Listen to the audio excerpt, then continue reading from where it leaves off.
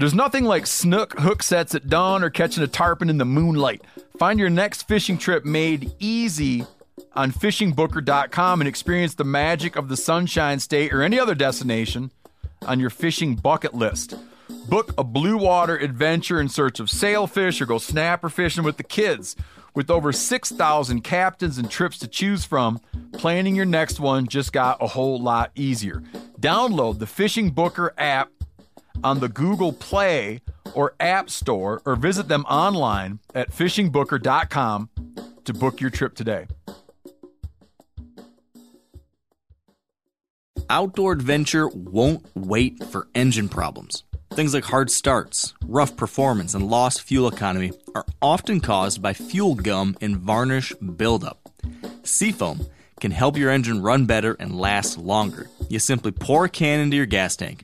Hunters and anglers rely on Seafoam to keep their engines running the way it should the entire season. So pick up a can of Seafoam today at your local auto parts store or visit seafoamworks.com to learn more. Welcome to the Wired to Hunt podcast, your home for deer hunting news, stories, and strategies.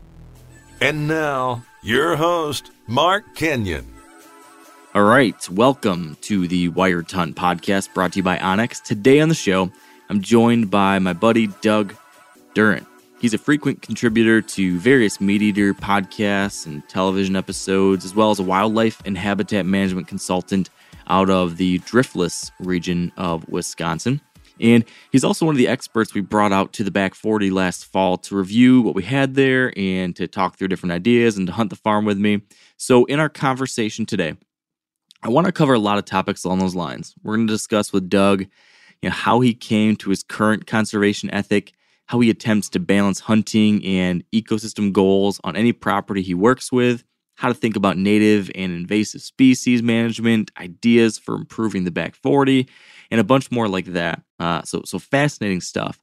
But we also do spend some time in the beginning talking about just the current event of the moment, the global COVID-19 pandemic that's just sucked the oxygen out of every room.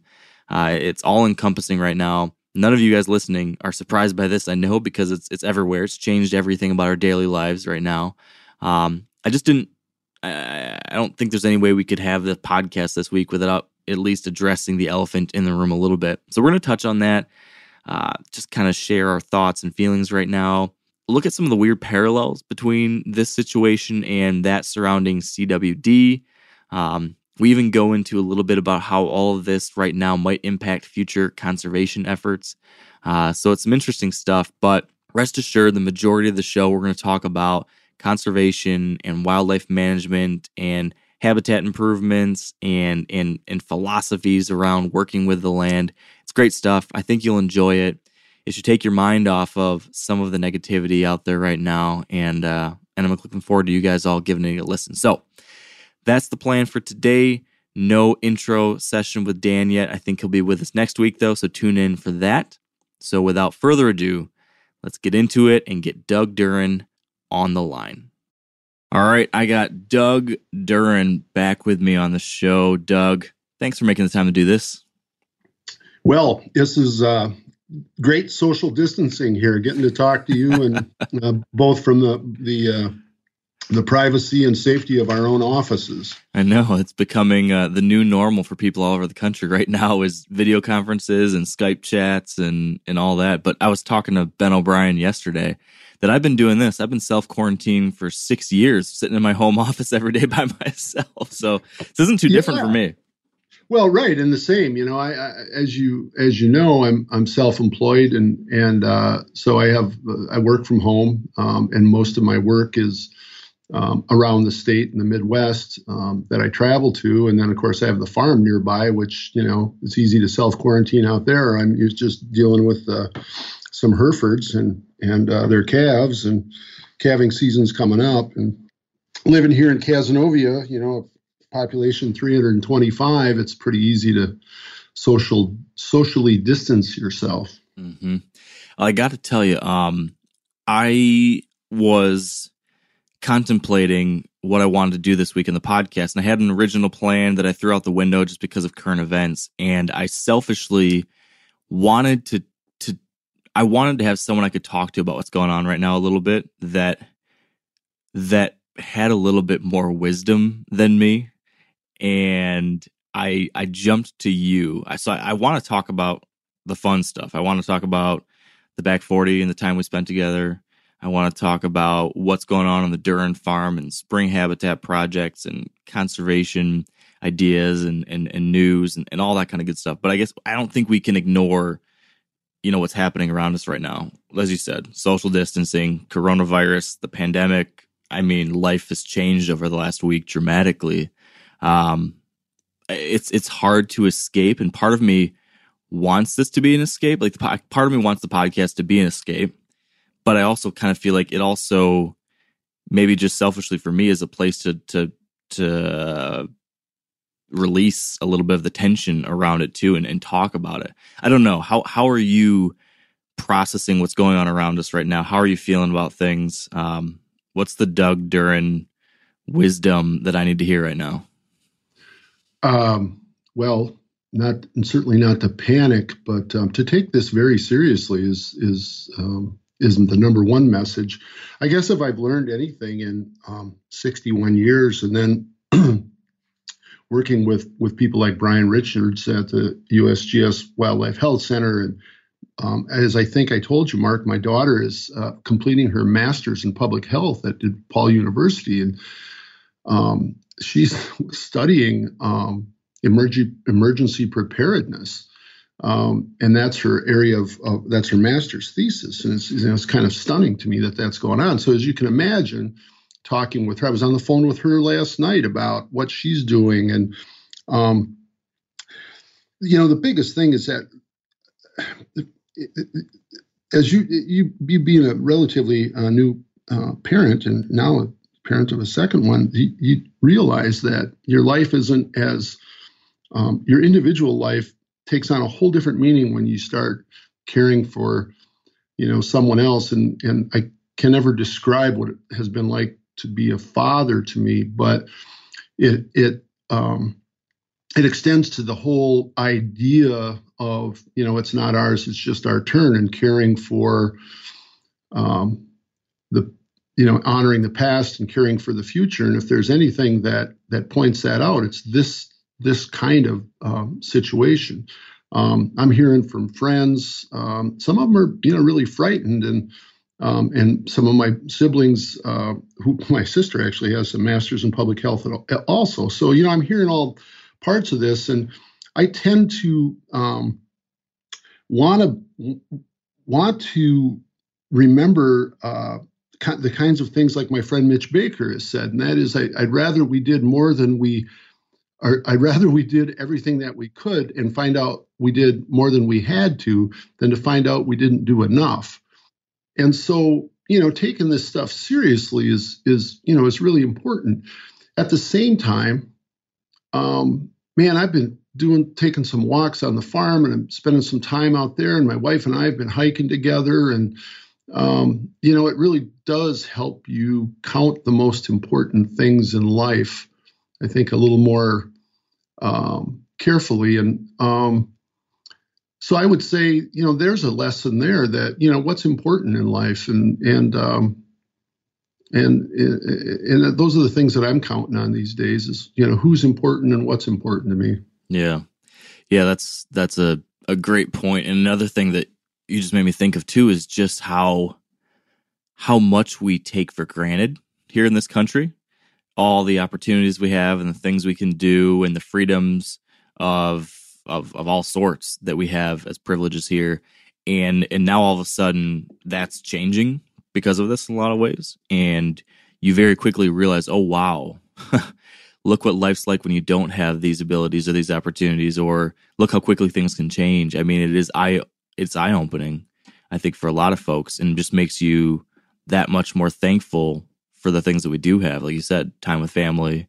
But the crazy thing is, I mean, places like France where they're banning family get-togethers and they're banning social gatherings of any kind, it's a little bit concerning where this can go when you can't even connect with your support family groups or friend groups to deal with some of this stuff. I don't know. I mean, like you said, you don't want to panic. You don't want to worry too much. You just want to follow the guidelines and do what's best for the greater good. But it certainly is something that we have to take serious, like you said. And then as you are doing, I think the thing I'm trying to do is stay as positive as you can and get outside. Like that's one of those places where you can still get out there and enjoy Mother Nature, do some good work, get your mind off things. Probably the worst thing right now, and I am bad right now. I'm guilty of looking at my phone a lot the last week. There's this constant stream of news. It's probably the worst thing to do. I've been trying to take my phone and like put it in another room and leave it and say, all right, from 5 o'clock till 9 o'clock, I'm not going to look at the phone at all, just because you can get addicted to, well, what's happening now? What's happening now? I don't know. I don't know if that's something you ever have struggled with. My wife would love, if she was listening in on this, which she will when it airs, I suppose. She would say, "Yeah, will you put that darn phone down?" And I'm a slave to the darn thing, and I need to change that because it'll bring you down. But then it goes back to that balance. Well, how do you be serious about this if you don't know what's going on? Well, the truth is, you don't need to know what's going on every minute or even every hour. Especially, I mean, I've been to your home and I know where you're at out there. It's not like you've got, like me, you don't have a ton of people going by your house and you're not out interacting as a normal part of your day. Mm-hmm. So you really don't have to have, up to the minute information, but there really is it draws you to it. And I mean, I'm just too much with the phone anyway, but, and I do try to set it aside, especially when I'm out at the farm. I mean, I'll take some photos and stuff like that just to share what's going on out there. But, yeah, I getting outside is a big one, man, because I mean, is there a safer place? At least if you're outside and you're not in the middle of a crowd. Yeah.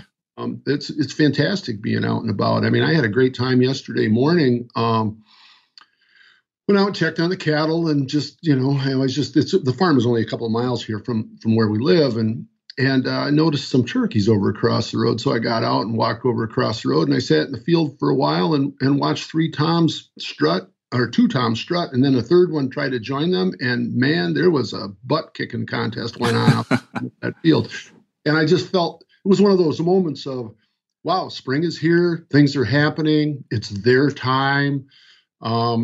And then, I sat there for, 20 minutes, half an hour or something and watched the whole thing go on. And then all of a sudden I kind of snapped back to reality, like, oh, you've got stuff to do. And, I went in, I grabbed my phone and there I am, like back into it again. Uh-huh. So perspective is awfully important. And, but I go back to at the same time, there's been nothing like this in our lifetime, and hopefully there won't be again in terms of its effect on us as humans. Obviously, there's some parallels that I could draw to chronic wasting disease, and that's a different area. But man, I don't know. One of the things that I've liked about you since I met you and like when we were up in Alaska together is that I thought you and I sort of connected on like the wow factor and just the appreciation of where we were and what was going on. And then as I've been reading your book, I just felt that much more that, well, this is a guy who gets it. And, at your tender age, I think you're, that's very admirable that you've already made all those connections. A lot of that stuff took me a while, man. Definitely been blessed to get to spend time in these places that can have that kind of impact on you. That's for sure. You mentioned something that I want to pry into a little bit more, though. Not my tender age. We all know I've got the baby face and the young, that whole thing going. But you said that there's some strange parallels to CWD, and I've thought the same thing. Just with a little bit of the social side of what we're seeing with the coronavirus as the news about it continued to spread and more and more people were talking about it, and we were starting to get guidelines of what you should do and what the government was recommending or mandating because of this, and you're seeing new regulations coming out, et cetera, et cetera. And then you started seeing the conspiracy theories, and you started seeing people saying, oh, this is government overreach, or this is just one political party trying to destroy the other political party, or this is just the crooked media trying to cause a hysteria. It was like if you just swapped out Corona for CWD, you could have never known we were talking about a different thing here. I mean, very similar ways that some people are reacting to this. It sounds like you've noticed the same thing. Yeah, really, very much so, man. One of the first things that struck me was looking at the graphs that showed the growth in different countries, and the countries that did a better job. I want to say Singapore, and then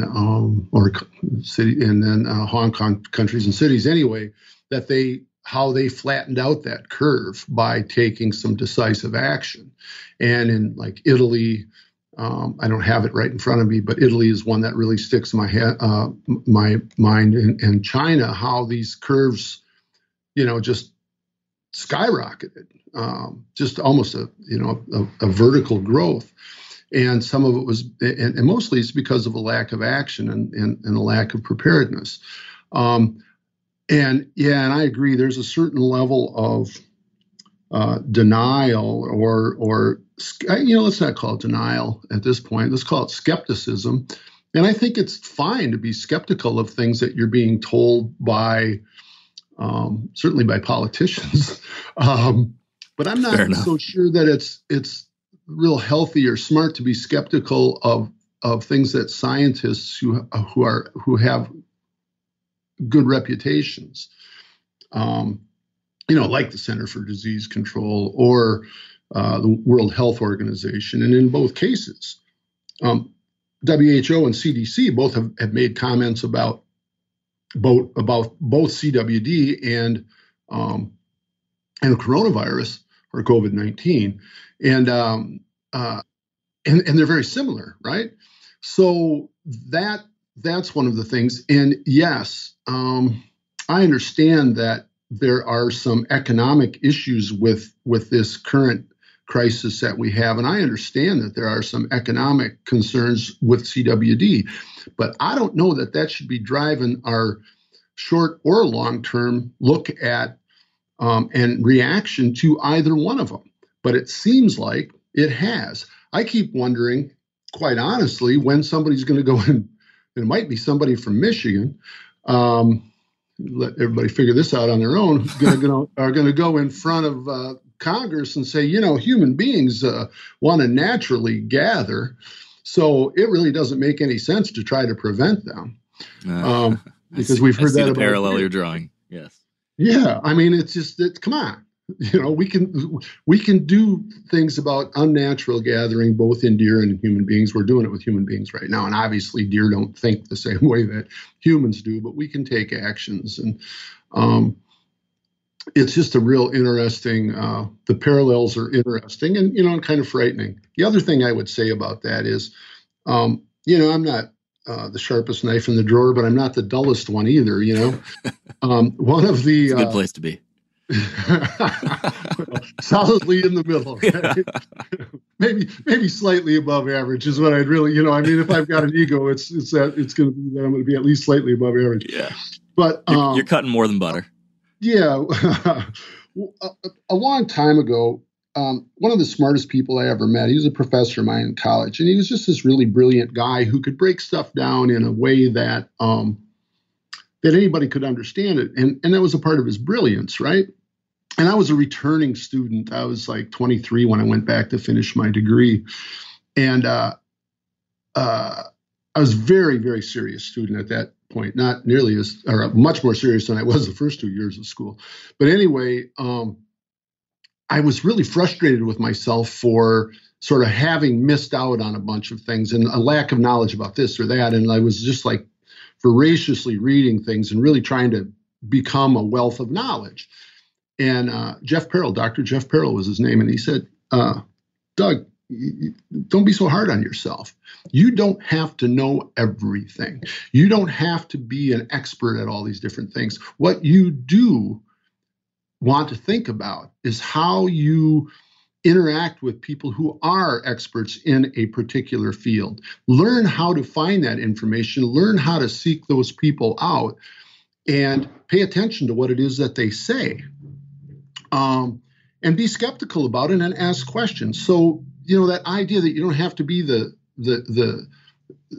know everything, just knowing how to find things out is extremely important. And it's a lesson that, I learned it at age 23, and I think I've done pretty well with that. So when I get into a situation like this, or something like this happens, be it chronic wasting disease, COVID-19, I don't know, there's some other things in life too. It's like, okay, who's an expert? Who are experts in these fields, and who should I be listening to here? Should I be listening to the guy at the bar, or should I be listening to the research scientists? Should I be listening to someone who has an economic concern in it, or someone who has a long-term concern about the resource or about humanity? Someone who's worried about being, about an election, or someone who's most, concerned. So you have to learn how to sort of sort through those kinds of things. And I guess if I have one skill that I've developed over time, it's the ability to be able to look at, what the research shows and what the smart people are saying, and then decide who the smart people are, and put my stuff aside. Yeah, it's so it's an increasingly important skill to have, what you just described there in today's world, just because I feel like the word or the idea of truth has become, I'd say sadly so, it's become subjective. People are claiming their own truths, and they're creating alternate truths or alternate facts or fake news. There's all this stuff. Nobody knows what to trust or who to trust anymore. Nobody knows what's real, or it's hard to discern. Everyone is pointing fingers at this thing or that thing is biased, or whatever it might be. So it's really something I think that people need to take seriously these days, whether it's with this or CWD or whatever. You need to do exactly what you described. You need to go to the experts. You need to be able to discern who has this real expertise, making sure you understand the incentives of the various people you see talking about these things, and understanding, okay, is this someone who's biased or incentivized to kind of skew this thing one way or another, or is this coming from, like you said, a resource or a truth perspective or an expert perspective? Yeah, I mean, that's why, like you just said, I'm not getting my information about COVID-19 from Facebook or Twitter or from politicians' Twitter accounts or anything like that.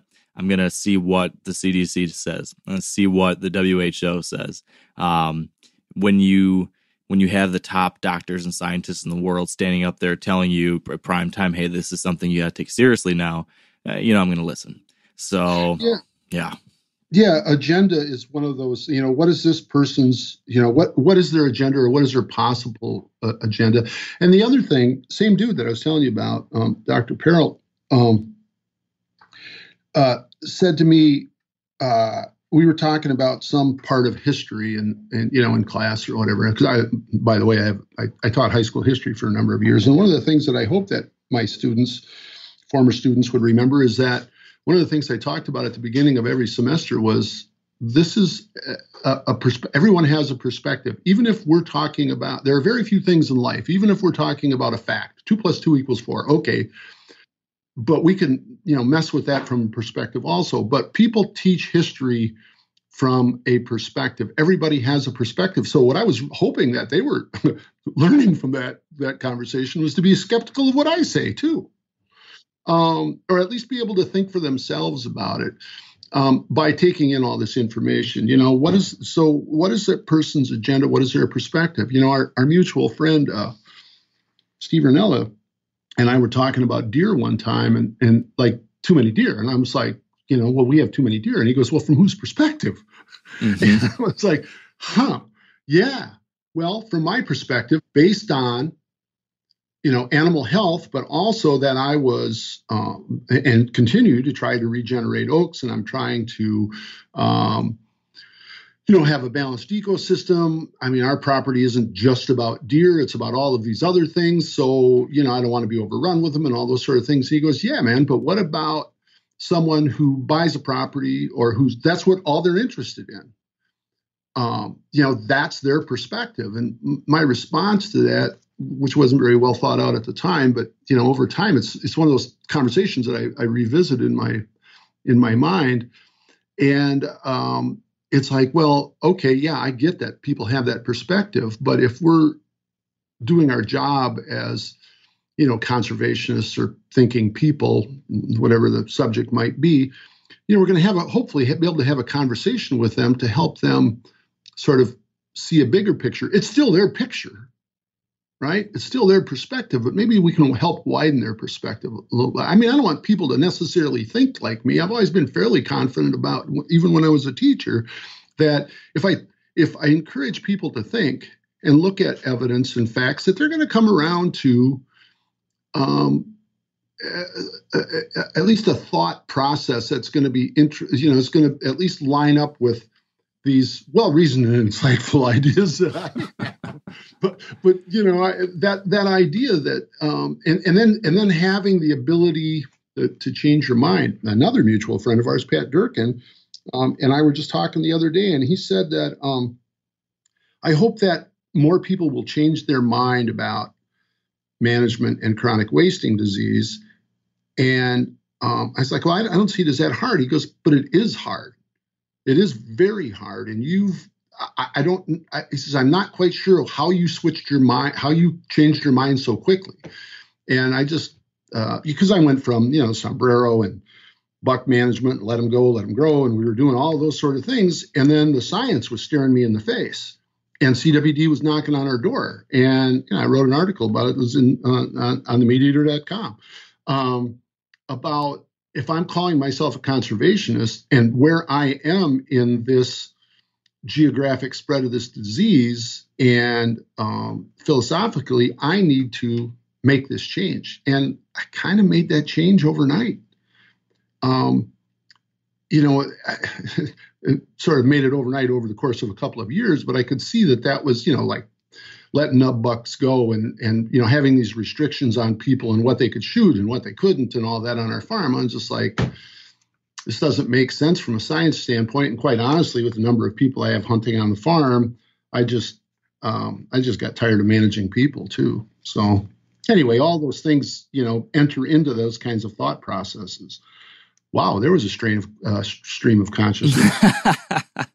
I think you made a lot of good points, though, and I especially like the one of these ideas that you brought up is something I've always thought about. I think a really good quality for someone to have, an important quality that I try to foster in myself, is the ability to admit that I don't know it all and that I might be wrong, and that I try to remain open to those possibilities as much as possible and seek out and be curious and looking for ways to plug those gaps in my knowledge or to convince me that I might be wrong of something. I want to read something or hear from someone who has a different perspective because I'd like to try to shore up those shortcomings as much as possible. It's something I'm trying to always get better at, and I feel like you spoke to a lot of that there when it comes to understanding everyone's got a different perspective, but also that can mean that your perspective, sometimes we are looking through a tiny straw instead of through the great big wide telescope that we maybe should be, or the microscope that we should be. So got to remember that we've got these different lenses that we're peering at the world at. I want to make a shift to something you were just talking about. But before that, I've got one last question on the current event topic with the novel coronavirus going on. Do you see any implications of this whole thing on hunting or conservation in the short or long term? There's probably not direct implications, but I'm imagining some possible things that could happen. I'm curious if you've thought about that at all. Well, I could tell you one impact on Monday. Today is a Tuesday, right? that's the other thing that happens. You lose track of days when stuff like this is going on. Yesterday, some folks from Vortex were supposed to come out. Vortex Optics were supposed to come out, and for the express purpose of we're going to do a learn to hunt turkey hunt project on the farm. There's 5 people at Vortex who were going to come out and take out new hunters, and a couple of them were going to come out, and they were going to come out, and we were just going to start like getting it together. I was going to help them kind of understand how to turkey hunt the farm, and since they're taking new hunters, they would just take them to a spot, right, and not run and gun, which is kind of my favorite way of turkey hunting after the first couple hours in the morning. Anyway, Sawyer down there got a hold of me and said, "Hey man, we're not going to be able to come up." And I was like, "Oh, well, I get it. And we don't even know how this is all going to work out, because all of a sudden when they're gathering, there's 10 of them, right? And then me, and it's sort of, now you've got a group of people together who are coming from a bunch of different places. So that's going to, in the short term, we just decided, okay, let's give it a couple of days and think about how we might best proceed." Also coming up, our County Deer Advisory Council meetings, which are scheduled to happen between now and the middle of April, have been postponed. And I don't know if you know what our CDACs are, but it's sort of unique. And it is actually something that really positive came out of some of the political stuff that was a part of our whole CWD thing. And that is that we have these advisory councils in each county. And I happen to be on the Richland County where our farm is located. Advisory Council, and it's a stakeholder meeting, and we work with the biologist for the area, and who provides us with information. We take input from the hunting community and the community at large about goals and objectives for deer hunting, and that's how we set quotas and some other limited tools, and use some other limited tools that we have for hunting. Well, those have been called off. And thankfully, a lot of that information is online, and people actually put a lot of their input in online. So if you're in Wisconsin and you're wondering what's happening with the CDAC meetings, you can go to Wisconsin DNR, search CDAC, and you can input into each county where you hunt. At least you should, just where you hunt. What your thoughts are on last season and that sort of thing. Then the other one is we also have a fairly unique process here in Wisconsin called the Wisconsin Conservation Congress, which, if I'm not mistaken, was started by Leopold. And that is a yearly meeting that anyone can attend. It all happens on the same day, and it's in April. And I have not heard whether those are canceled yet, but I'm sure they're being postponed because they can be really big gatherings. And there's a number of questions about conservation in the state, and they're generally advisory questions. And it's everything from, fish limits in particular lakes to length of season for various things, and then just sort of some general statements as well. And things. There's usually 65 or 70 questions. But that's a live meeting that everyone goes to, and as far as I know, those have been postponed as well. And if they haven't been, I'm sure they haven't seen it. I'm not on an email list for that necessarily, so I haven't seen. But those are short-term implications. That stuff is, those are 3 examples of how this is affecting us. Now, a lot of you guys are familiar with the old hunting tradition of eating, some organ, the heart or a chunk of liver, off the first animal you kill. I had that when I was a little kid, and it was a big deal. Organ meats were always prized by frontier people who knew the importance of getting a lot of different minerals and nutrients. And as often is the case, those guys were onto something, because organs are among the most nutrient-rich foods on the planet. And you can get the same benefits your ancestors craved via convenient daily capsules from Heart and Soil, made exclusively from regeneratively raised, grass-fed, and finished cattle. Heart and Soil's unique freeze-drying process means all those important nutrients are trapped in, ensuring you experience every one of the benefits of nature's superfood in a clean, convenient, taste-free capsule. Find out more at heartandsoil.co. And make sure to use code MeatEater for 10% off your purchase. That's heartandsoil.co. Use the code MeatEater. O'Reilly Auto Parts are in the business of keeping your car on the road. O'Reilly Auto Parts offer friendly, helpful service and the parts knowledge you need for all your maintenance and repairs. If you're confused about what part you need, like what wipers are going to be the best, what replacement headlights are going to be the best, go into O'Reilly and talk to the people that work there because they're great and they're super friendly and they'll get you squared away where you walk out knowing you got the right thing. They've got thousands of parts and accessories in stock, either in-store or online, so you never have to worry if you're in a jam. Do you need your windshield wipers replaced? You need a brake light fixed? You need some quick service? They'll help you find the right part or point you to the nearest local repair shop for help. The professional parts people at O'Reilly Auto Parts are your one-stop shop for all things auto do-it-yourself, and you can find what you need in-store or online. Stop by O'Reilly Auto Parts today or visit us at O'ReillyAuto.com/MeatEater. That's O'ReillyAuto.com/MeatEater. Yeah. Yeah, I feel like there's just going to be... This is just one of those events that's going to impact everything. I think everything is impacted. But on this front, as I was thinking about this morning, I got to believe there's a lot of little archery shops or little fly fishing shops or outdoor stores that are going to be suffering significantly as more and more places are getting shut down. People aren't traveling. People aren't going on hunting and fishing trips. Maybe people maybe are worried about taking in their bow and having someone working on their stuff. I got to believe those things could impact folks. I know that a lot of conservation groups are canceling their banquets and their various get-togethers and meetings that are really important for funding. So like places like Rocky Mountain Elk Foundation or Ducks Unlimited or Quality Deer Management Association, I bet they're going to take a big financial hit because of those things having to be canceled. I'm worried about some good legislation out there that's good for conservation and public lands, like this Great American Outdoors Act that just got introduced a little over a week ago. And there was all this excitement and energy around it and all this bipartisan support. And now all of a sudden, like, there's going to be zero attention paid to that for who knows how long.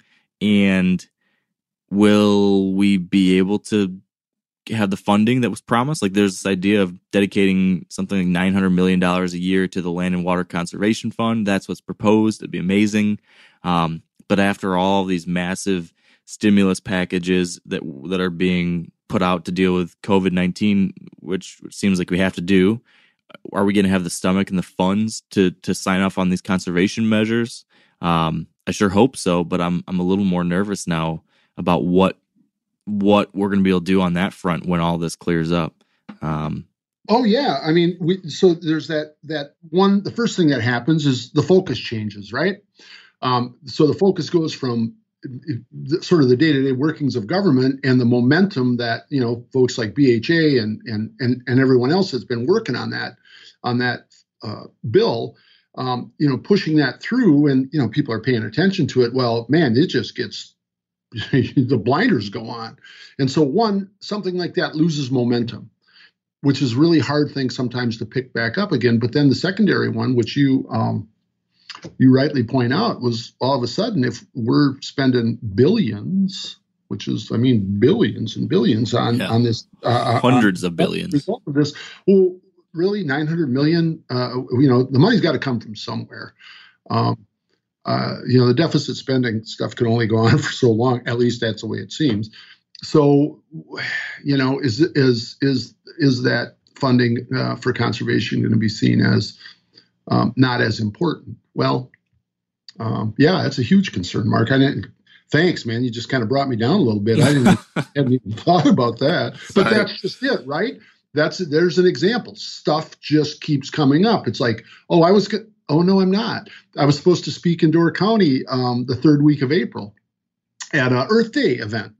And Door County is the thumb of Wisconsin. It goes up into the lake. And I haven't heard back from them, but I'm guessing that, and it was going to be a great event because there were a couple of politicians were going to be there. I was going to be on a panel with them, and then I was going to do a talk about similar to the one that I did at Pheasant Fest on my perspective and experience with chronic wasting disease. And that I would assume is at least on hold. I've not heard from them. I'm sure they're trying to figure that out. As you and I both already know, and most of the listeners here too, the couple of the Meat Eater live events have already been postponed. Mm-hmm. I'm supposed to be a part of a couple of them in June, and they haven't said anything about that yet, but we'll see. So it's just like every day there's another thing that it's like, oh yeah, that's going to be affected by this too. So. Yeah, it's unprecedented. That is just, I feel like we just constantly are shocked by, now this. I don't even know, we've already had to cancel some of our shoot dates for Back 40, and who knows when it gets to May. I don't know if we'll be able to do our shoot with you, Doug. I don't know if we're going to be able to have camera crews flying and stuff at that point. So everything's kind of up in the air right now. It's kind of crazy times. Yeah. But I think we should pivot so that we don't go too doom and gloom. For the sake of our listeners, we need a little escape, right? But it's important. And I'm with you. But I'm glad that you one called and asked me if I do this, and one that we spent some time talking about it, and because it is important. It is a backdrop to everything, and I'm ready to talk about other things too. So do it. And I do think the last thing I will add to what we just talked about there, I do think that when this all clears up, which hopefully it will clear up sooner than later, and eventually we'll be able to get back to normal, and hopefully we will have been able to minimize the damage of this as much as possible. Hopefully when we get to that point, I think it's going to be on us in this community to pick up that momentum again, because like you said, it's going to be hard. It's going to be easy to lose that momentum for things like the Great American Outdoors Act, or for the funding for your local conservation organization, or whatever it is. I think we're going to have to pick it up double time when we get back on our feet to get the ball rolling again, to make sure those things don't get lost in the rubble of everything else. So I just kind of encourage people to keep that in the back of your mind, that we're going to have some real work to do on that front once we get through this crisis of sorts. So yeah, and I would like to hope that something like this will give us we were talking about the parallels with CWD, that will help us maybe have a little better perspective on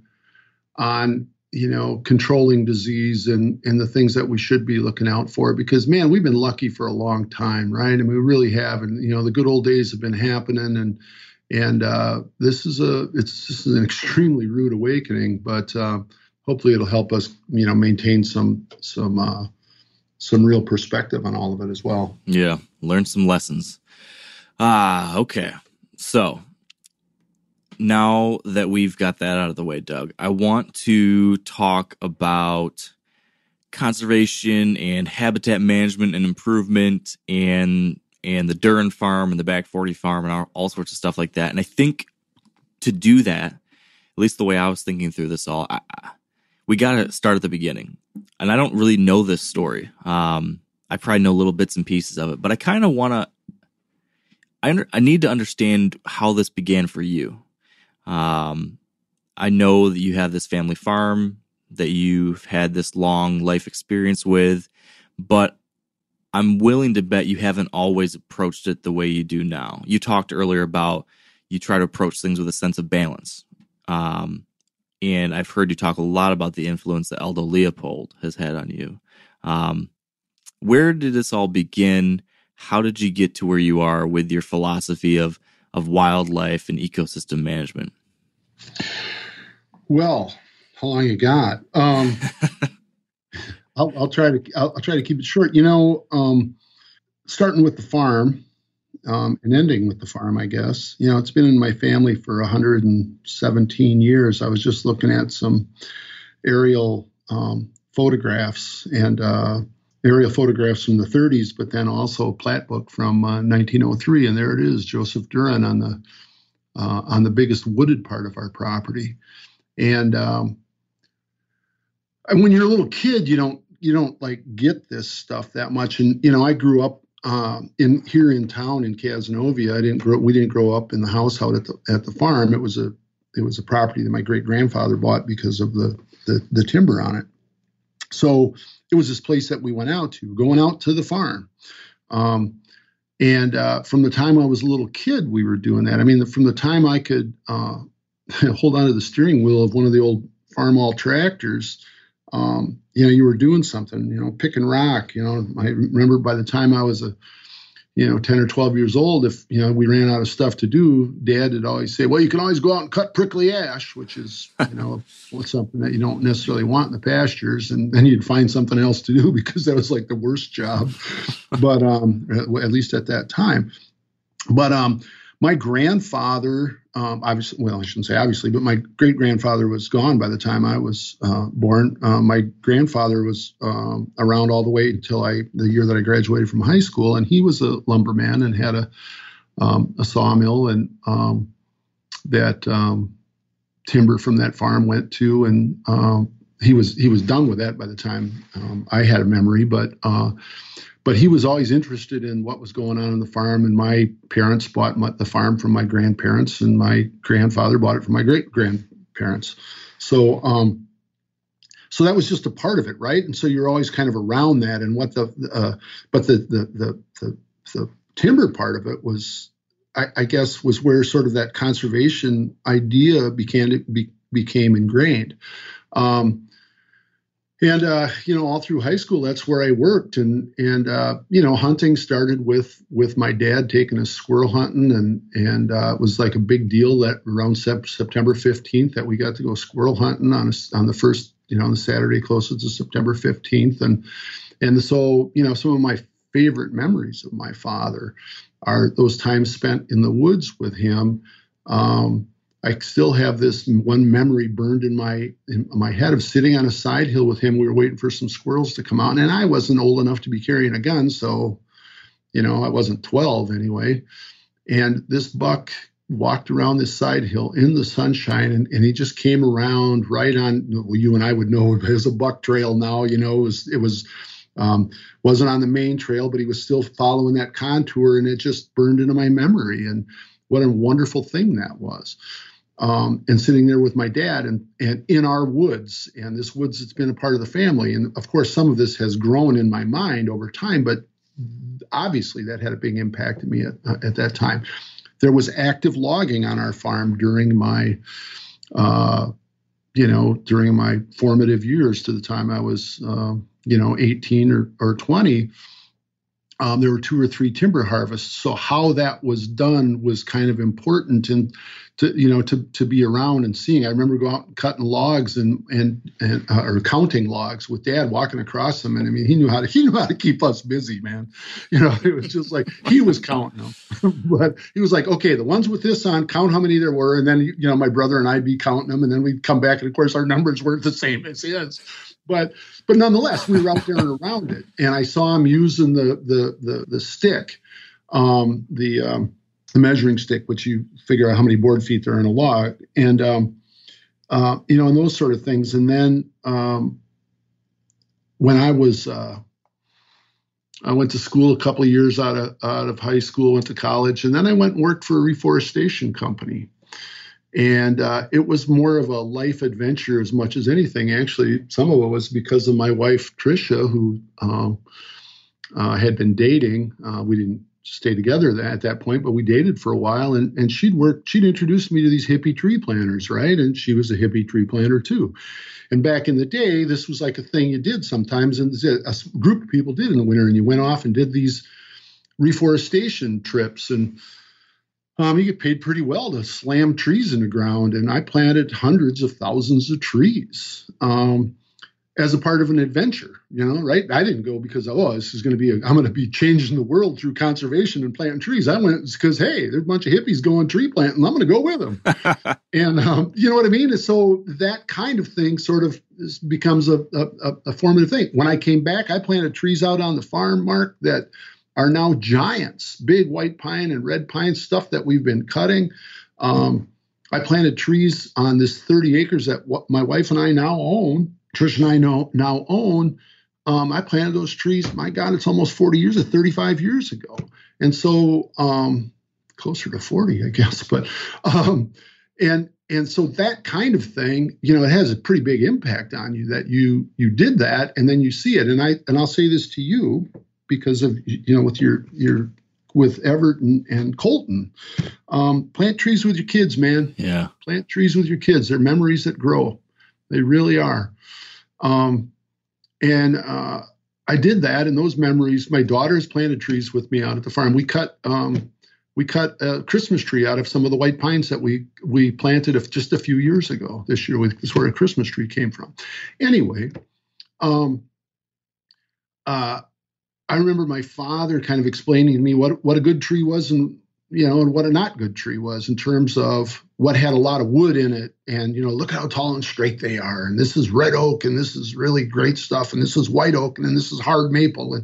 And those big old wolf trees, you'd call them, which are great for wildlife, but they're in a stick of wood in them, is what he'd say. And Grandpa would say the same thing. So that kind of perspective happened. Well, so then I come back from the tree planting gig, and I milk cows on the farm a little bit more. And there's, it was a small dairy farm. We had a small dairy herd, and then I went off and finished college. I had a degree in earth science at the time. I went and got a history degree and teaching degree, and I moved out to New England, where my you make a long move from the Midwest to New England, there's probably a woman involved. And I got a job with a landscape company out there in the first summer I went out there. And it just sparked this interest in horticulture. And I worked on the South Shore of Boston, in the Weymouth, Braintree, all the way down to Cape Cod area. And it was just really interesting to see a different part of the world like that, in a different part of the country. And then I learned a lot, and then started to get interested in horticulture. And of course, it just sort of followed along. I then taught high school in Gorham, New Hampshire for the rest of the 1980s. For 5 years, was there, a summer on either end of it too. And a couple of summers up there, I worked on for the Randolph Mountain Club, which is the oldest mountain club in North America. They were always quick to point out it may not be the biggest, but it was the oldest, and did trail work. And so in the Appalachian, in the presidential range of the White Mountains, and it intersected with the Appalachian Trail and the Appalachian Mountain Club and all those folks, and seeing, the White Mountain National Forest, I was a part of that. And, it was funny because we were having a conversation, you and I were having a conversation when we were in Alaska about our public lands experience. And I remember saying something like, well, and maybe Steve was asking us about it. And I said, yeah, I've really not had that many. I mean, most of what I've done is on private land. And it dawned to me later, like, you spent all those years right there in the middle of the White Mountain National Forest, and you did that trail work and learned a bunch of stuff. But you get to be old and your mind starts to slip and you maybe forget some of that stuff. But that had a profound impact on me as well. And one of the things was I was interested in that a lot of my students were living in the middle of this, and they didn't know about it. Like, what do you mean you've not been up to, Dome Rock, or you've not been over to Evans Notch, or you've not been, they kind of into the ski hills and, didn't have the rest of that perspective. So then as a history teacher is one of the things that I tried to, and a social studies teacher, I taught a class about New Hampshire also, tried to help them understand that perspective a little bit. And or what they had around them. And it was pretty cool to hear from, some of the outdoorsy types there and what they were interested in. And so that had a profound impact on me. It's interesting because I was just, the cool thing about the interweb here and Instagram, which is like where I spend most of my social media time is on Instagram. Conversing with people that I've met. Well, one, the students that I've kept in touch with, but then people I've met who know people that I knew out there, and then places, Gilead, Maine, Evans Notch, the Androscoggin River, and looking at Google Earth and realizing, man, this shack this place I used to live just across the New Hampshire border in Maine is now gone, and there's a sand pit there. it's like, wait a minute, what happened there? And conversing with this guy about it on social media, and him reassuring me that most of that area is much as it was. But that being in northern New Hampshire, and doing things like the Guaranteed Moose Cruise, where you could go like a 20-mile drive north, and you damn sure see a new moose. Nice. Those sort of things had a big, had that sort of impact on me. Moved back, eventually ended up in Door County, where I had a landscape business. Took horticulture classes, got really involved with conservation at that point. Had a landscape business that was mostly focused on naturalization and restoration, and was really lucky to do some really cool work and meet some really interesting people up there, and people who really care about that area. And Door County, Wisconsin is a freaking gem, and don't go there, anybody, because there's plenty of folks there now. But and there's a lot of natural areas there, and just these gems of state parks and that sort of thing. And so I worked with that environment.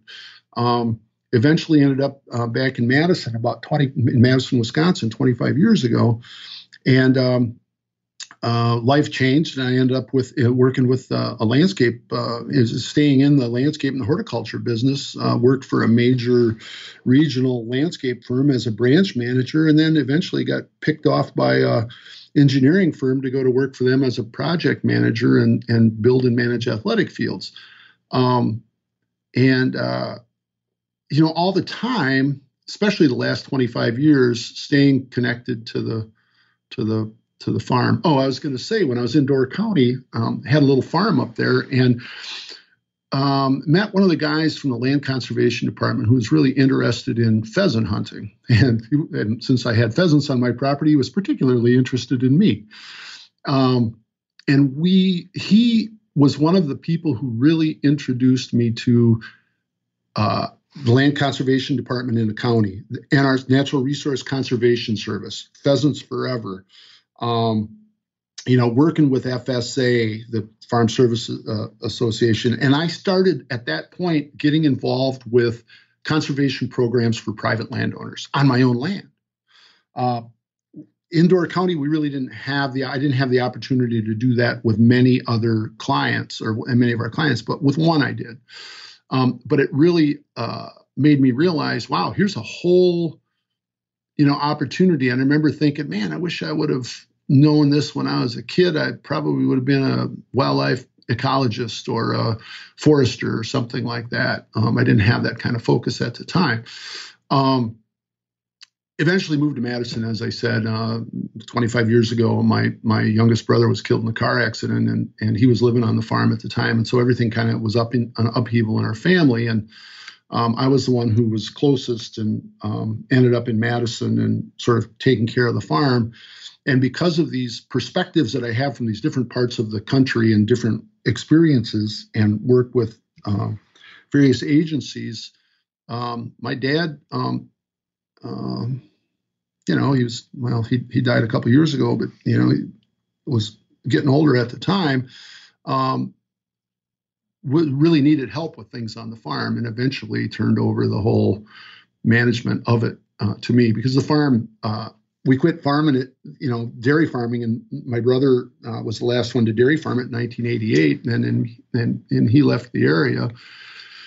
And the farm didn't really owe us anything, right? I mean, it had been paid for, and thank goodness my parents had done some smart things in their lives, and the farm paid for itself, and they didn't need to sell it to finance their retirement. So now, all these years later, in fact, just this past year, after my mother passed away, my generation, my four brothers and sisters and I, are now all 20% owners of the property. So, and we've kept it. We're keeping it in a way to honor my younger brother's memory.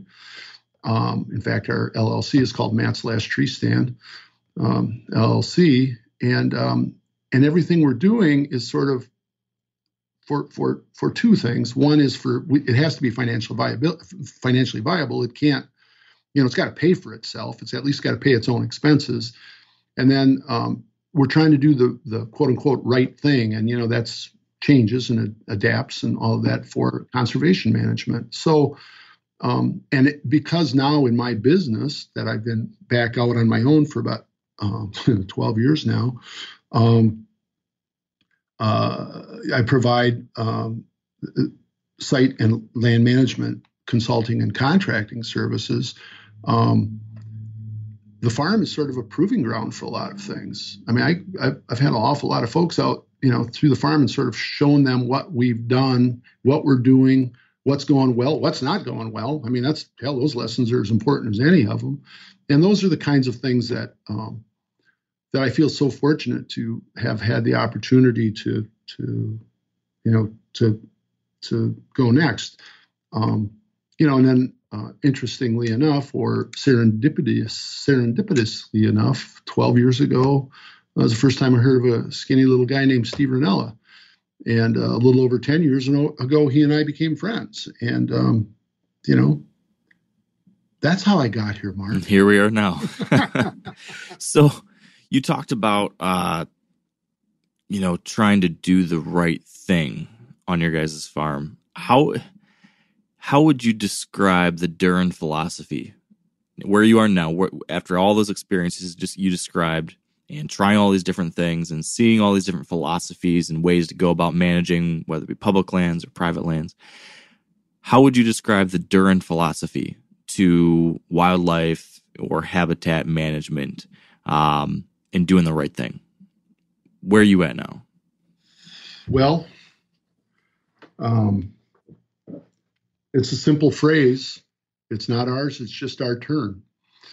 And so that philosophy that actually came about walking out of the woods with a forester, where we had been marking big giant trees for harvest, and there happened to be big red oaks and a few white oaks that it was their time. And I remember my dad saying to me, he says, "I know it needs to be done, Doug, but I don't want to be the one to do it." And I realized at that point that these 125-year-old trees were little tiny trees when my dad was born. And over his 92 years, he grew up with those trees, and that forest developed over that time. And anyway, I was working with the forester, putting it together, and this happened to be a DNR forester who was in Wisconsin. We have a forestry. Every county has a DNR forester, and they come out and give you perspective for free, at no charge, I should say, on what sort of give you the perspective of your property and your woods. Anyway, we're walking out, and we'd been marking some trees for TSI, timber stand improvement. And we stopped at the top of the hill, and we're just sort of chit-chatting there for a minute. And he goes, I really applaud that you and your family are willing to do this, because a lot of people just want to hold that kind of timber in place. And, eventually it starts to fall, and there are reasons to do this, it's time to start the woods over. It's time to harvest the economic benefit of and all that. And I said, well, I feel like we're standing on the shoulders of my great-grandfather, my grandfather, my father, and I mean parents, but, male dominated, the farm stuff, grandparents. And I said, I guess I just feel like it's not ours. It's just our turn. And Mike Finley was the forester, and he looked at me and goes, you ought to write that down. And so I did. And that really is the philosophy. So it's sort of that attitude of, what are we going to do now, and what does it have to do with the future? Mike said to me one time when we were talking about some timber harvest, he goes, one perspective to keep in a timber harvest is not so much what you're taking, but what you're leaving, and what's going to happen after you do that harvest. And it was a really important thing. So the right thing can be fleeting, right? I mean, but in a plan, our management plan, and any management plan that I work on for a landowner, is one that it has to be adaptive, right? It's not like, okay, this is the way this is what our plan says, so we have to stick to it. Well, boy, in nature, things change, and a great example of that is chronic wasting disease. Things change. So we changed our hunting philosophy a little bit. In forestry, we have this thing now called the emerald ash borer. So the emerald ash borer is killing ash trees like crazy. I know you've got Michigan too. And so if you're in doing a harvest, well, you probably ought to take the ash too for two reasons. One, to catch that economic value that you can before they are dead. And then two, to hopefully, form a little bit of a buffer there so that the disease doesn't continue to advance. So it kind of goes back to what we were talking earlier, right? That it's important to draw on your experience, to be willing to be adaptive, but most importantly, to talk to experts in a particular field. Some of my best friends are foresters and wildlife ecologists or habitat ecologists. A lot of friends with Pheasants Forever, and man, those are the people that I talk to about this stuff. It's still up to me.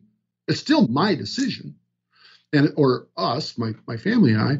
But it's all of that information. What's the quote unquote best thing? And ours tends to be from a conservation perspective. We could make more money on our cropland right now, even though commodities are down a little bit. If I still was just renting it to one of the local farmers for corn and beans, row cropping. But 5 years ago, 6 years ago, we just finished our 5th year. We went back into the Conservation Reserve Program, put it all back in. We're not making as much money, but financially it works. And then we saw, my siblings and I saw that we're achieving multiple benefits from one action.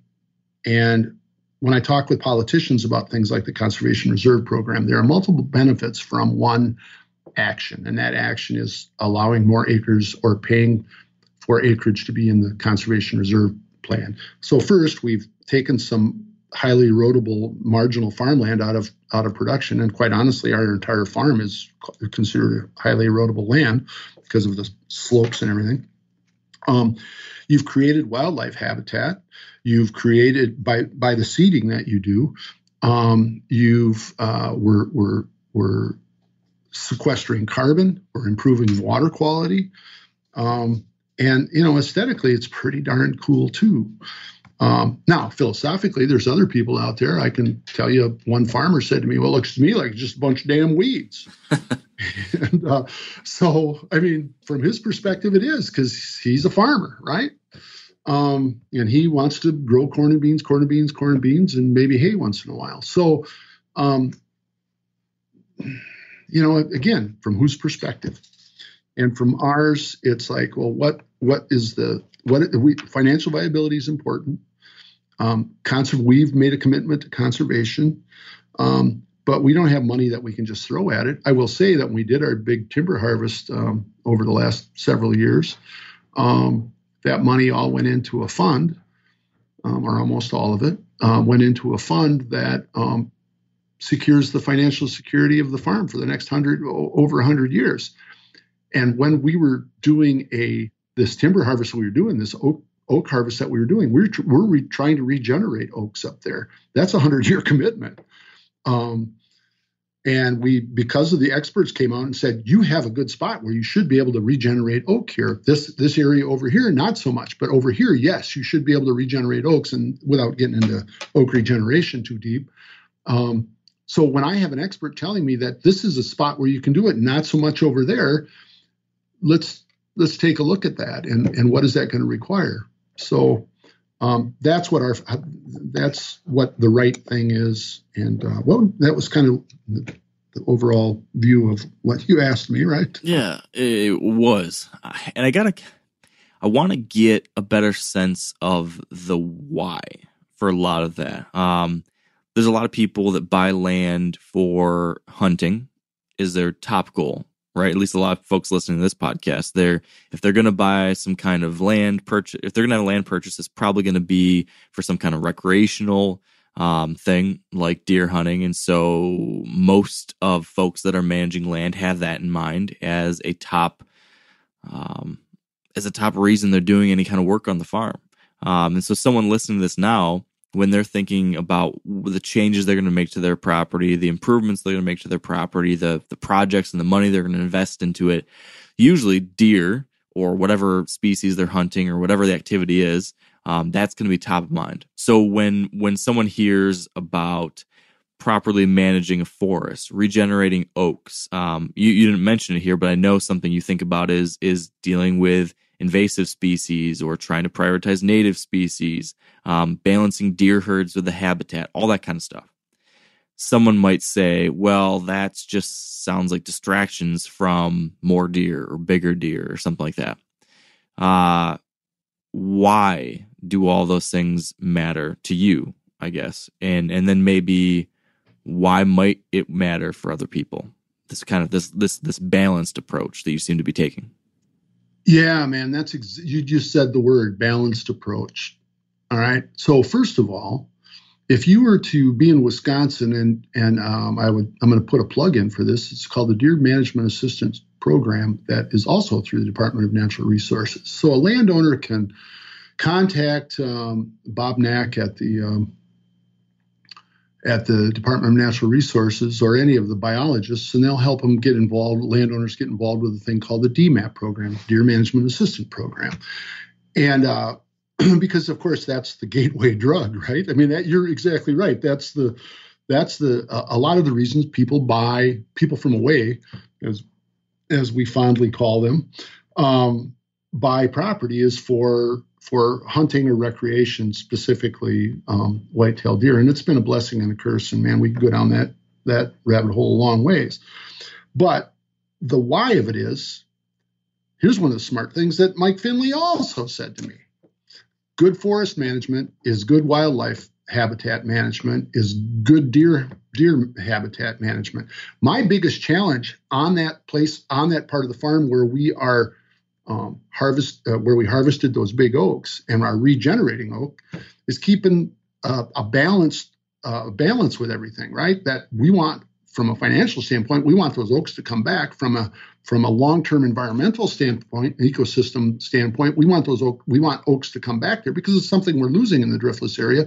The problem is deer, as you know, deer love white oak acorns, and they really love to eat white oak acorns, and they really love to browse on red oak browse. So I've had experiences where the deer just wiped the oaks out when we planted them in rows, a small amount. But with this natural regeneration, there's a lot more of it. That work is, it's like deer Shangri-La up there. I know I sent you and I posted a picture of the nice buck that I shot up there this year. Yeah. It's a tough place to hunt, but it makes you think about, okay, well, how am I going to hunt this? So I'm up there deer hunting, Mark, and I'm looking at it like, okay, well, we've got good regen, it looks like. Yeah, we've got a lot of underbrush here. Ooh, I've got some invasives over there. I'm not solely focused on deer hunting, but I know you have these thoughts too when you're up in the stand, especially now on the back 40 on the property that you're developing. It's like you're sitting in the stand and you're not just like, oh, when's a deer going to appear? When's a deer going to appear? You're thinking about a lot of different things, and so you're looking at that property from that perspective. What else can I do with this property? Because quite honestly, deer is it's fun. And I know you think it's, you and I both have a obsession with deer, but you spend a hell of a lot more time at it than I do. Because, that whole bow hunting thing. It's a thing. It is a thing, man. And, as a farm kid growing up, you know what I always say, I thought that bow hunting was for people who didn't have enough to do. And that is sort of the case. If you're a farmer, I know plenty of farmers who do a little bit of gun hunting, but they don't do any bow hunting at all. And because they don't have time for it. And I find that to be, a real interesting thing, since bow hunting has become such a big part of our whitetail pursuit. Nobody bow hunted around here when I was a kid. Nobody did. Was gun hunting for 9 days, and of course we didn't have that many deer. But so that's a whole nother discussion. But the turkeys, if you want, we're about to have turkey season here and turkey hunting here. Good management is, a good forest management, good habitat management is good for those animals as well. And then as you start to think about all of that, songbirds benefit from it. If you're doing, I've kind of gotten away from food plots, which is a different discussion, but I've done pollinator habitat. And what I found about pollinator habitat, it's good deer cover. And it's also great for honeybees and hummingbirds and our other pollinators, and it's aesthetically pleasing. So if you're just taking a walk, which my wife likes to do, she's not much of a hunter, but she loves to take a walk, and so it's it's a beautiful thing. A water feature, like keeping your stream. Keeping your stream banks up and, working through programs like that. Well, that's a lot more aesthetically pleasing and attractive to someone who may not be a hunter, but who is interested in going for a walk and a recreational user. To me, it just makes sense. And balancing all of those things is important. You and I might disagree a little bit about this part of whitetail deer. This damn things will live anywhere. Maybe that big giant buck isn't going to live just anywhere, but they along with coyotes are some of the most adaptable creatures out there. Mm-hmm. It's an odd position to be in, man, but I'm in a position where I'm trying to discourage deer more than I am trying to encourage them. And I think that especially down here in Southwest Wisconsin, that because we have so much deer habitat, and we have so many deer, and we have a kind of the opposite problem now. Part of this DMAP program, Management Assistance Program, is to understand, deer biology, ecosystem balance, all of those sort of things. So that's the why. There's a lot to it. I'm working with a client well, he's not even a client anymore. He's just become a friend because I've told him to grow his wings, He's a really smart guy. Hey, Chip. And he's a big Mark Kenyon guy, by the way. So he's listening. Yeah. Oh yeah. He'll be listening for sure. And I had dinner with him the other night and afterwards sent him a whole list of contacts. He's someone who wants to learn and understand and develop his property, with that wide view. And I kind of just sent him on his way the other night in terms of, the transition from being a client, somebody who paid me to come out and spend some time with him on his property and talk about things in general. Now, a lot of you guys are familiar with the old hunting tradition of eating, some organ, the heart or a chunk of liver off the first animal you kill. I had that when I was a little kid, and it was a big deal. Organ meats were always prized by frontier people who knew the importance of getting a lot of different minerals and nutrients. And as often is the case, those guys were onto something, because organs are among the most nutrient-rich foods on the planet. And you can get the same benefits your ancestors craved via convenient daily capsules from Heart and Soil, made exclusively from regeneratively raised, grass-fed, and finished cattle. Heart and Soil's unique freeze-drying process means all those important nutrients are trapped in, ensuring you experience every one of the benefits of nature's superfood in a clean, convenient, taste-free capsule. Find out more at heartandsoil.co. And make sure to use code MeatEater for 10% off your purchase. That's heartandsoil.co. Use the code MeatEater. O'Reilly Auto Parts are in the business of keeping your car on the road. O'Reilly Auto Parts offer friendly, helpful service and the parts knowledge you need for all your maintenance and repairs. If you're confused about what part you need, like what wipers are going to be the best, what replacement headlights are going to be the best, go into O'Reilly and talk to the people that work there because they're great and they're super friendly and they'll get you squared away where you walk out knowing you got the right thing. They've got thousands of parts and accessories in stock, either in-store or online, so you never have to worry if you're in a jam. Do you need your windshield wipers replaced? You need a brake light fixed? You need some quick service? They'll help you find the right part or point you to the nearest local repair shop for help. The professional parts people at O'Reilly Auto Parts are your one-stop shop for all things auto do-it-yourself, and you can find what you need in-store or online. Stop by O'Reilly Auto Parts today or visit us at O'ReillyAuto.com/MeatEater. That's O'ReillyAuto.com/MeatEater.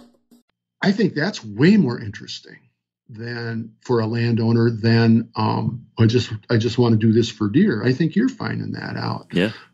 That it's way more interesting. And it sort of harkens back to, to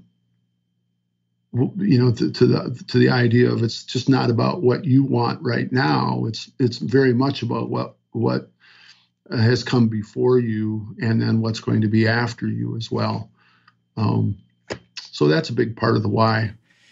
So something you didn't really mention within there specifically, but that I know is another one of these pieces of this balanced approach that I think there's a decent bit of debate about within the hunting community, at least, is this whole invasive versus native species quandary when it comes to managing habitat. There's again, if we're going from just I want more deer, bigger deer, and if we're going to now thinking, okay, I want to have a balanced approach to the ecosystem, I want to try to be a good steward for everything that's going on here on my 40 acres or 200 acres or 10 acres, whatever it is. I think inevitably you'll eventually start thinking about this invasive versus native topic. Some people I've talked to are saying, hey, some of these invasive, quote unquote, invasive species, they'll say are actually good deer habitat, or they're actually good bird habitat, or they're actually doing good stuff. So why are you wasting your time taking them out when you're just reducing the quality of habitat for a bunch of stuff? What do you say to that? How do you go about prioritizing this kind of stuff? Should it be a top priority? Should it be, well, if you have some extra time, nip away at some of this stuff? How do you think about this? How should other people think about this? Well, that actually really is a great question, because the first thing I would say is non-native versus native versus using the phrase invasive. And invasive is obviously a detriment on the landscape, or sounds like a detriment on the landscape. And when you say invasive to me, I think of garlic mustard, which is a herbaceous plant that we have growing like crazy in our area, that chokes off, native herbaceous plants. Multiflora rose is another one. Interestingly, multiflora rose was, I don't remember whether you had that over there. I know you had buckthorn and honeysuckle. Yeah. And you're right. I mean, multiflora, let me use multiflora rose as an example, was actually introduced by, I understand it was introduced by the DNR, or at least that's the tale. It may have been, farm agency folks, as the quote unquote living fence. And if you've ever tried to walk through multiflora rose, you know why it was the living fence. It's just nuts. And it provides a lot of wildlife feed. The problem with it is that it doesn't know how to stay in the fence row. A bird it just spreads through the wildlife, and the bird's spreading it. How many things get spread that way, right? So that's one. Another is autumn olive, which autumn olive is it's a great food for birds. But again, it doesn't really mind its manners. It'll spread anywhere, like in an open area, and then have a detrimental effect on grass and grasslands and some of our other woody plants, and outcompete some of our fringe plants. A lot of our natives, like viburnum is a good one, serviceberry, chokecherry, those things are all native fringe plants, but they don't always compete. Dogwood always competes pretty well, or generally competes pretty well, but they don't compete as well with these things like autumn olive, which is one of the first things to green up and one of the last ones to lose its leaves, and that's what those invasives tend to do. But you're right, there is benefit to them. I'm yet to find, other than the occasional salad, that what garlic mustard is doing for us. But so invasives versus non-native. Plant and apple trees. I mean, think about all the things that are quote unquote non-natives. So I think we need to differentiate between those things. And then the other part of it is when you do have an invasive species, like you've got glossy buckthorn, honeysuckle. I got my notes here, which are we've got a lot of autumn olive. Yeah, autumn olive. And yeah, I mean, great bird food and all that. In fact, autumn olive used to be a part of the, I think it was called the quail package, wildlife package. It was something that was planted. I had managed a property where the stuff was it was in rows along the edges of other planted areas.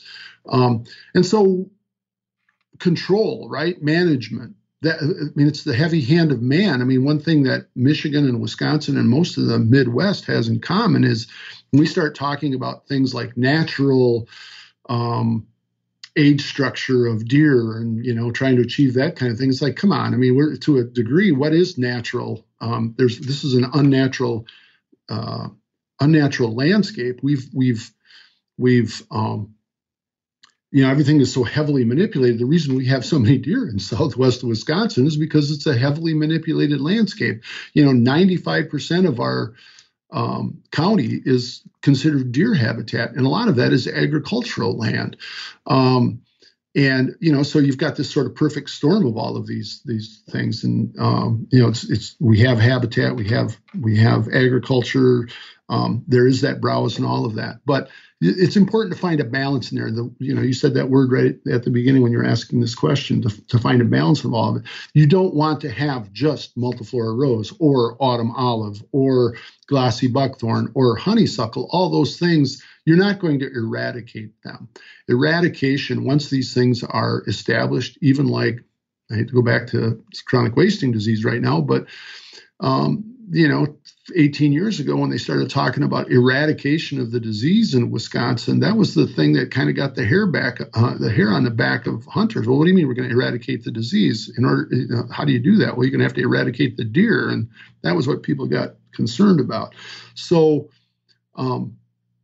in the business that I'm generally in, we talk about something called integrated pest management. So you try to do as much as you can without it to control something, without it becoming sort of an obsession to get rid of all of it, unless there is something that you can. There are times when there are things that you may be able to eliminate. The problem with most of the Midwest is you may eliminate it on your property, but if your neighbor didn't, you're going to get it back anyway. So then it becomes a control measure. And that's really what land management, that's a big part of land management. And I would say, some people might say, well, that's unfortunate. And I'm like, not necessarily, because as you pointed out, and as other people have pointed out, there's some positive benefit to this stuff. Canary reedgrass, which is another one it seemed like you had over there in that bottom. I mean, yeah, it's an invasive species and it's eliminating, it's excluding some of our other things, but oh my gosh, is that great deer cover, huh? Yeah. So, and then it kind of goes back to that word again, balance. You talked about something, this is going to be a little bit of a sidetrack, but I gotta pick your brain on something that I personally battle with a little bit, or I hear other folks talking about this, and I get a little bit frustrated because I think this topic of balance is needed, or at least from my perspective.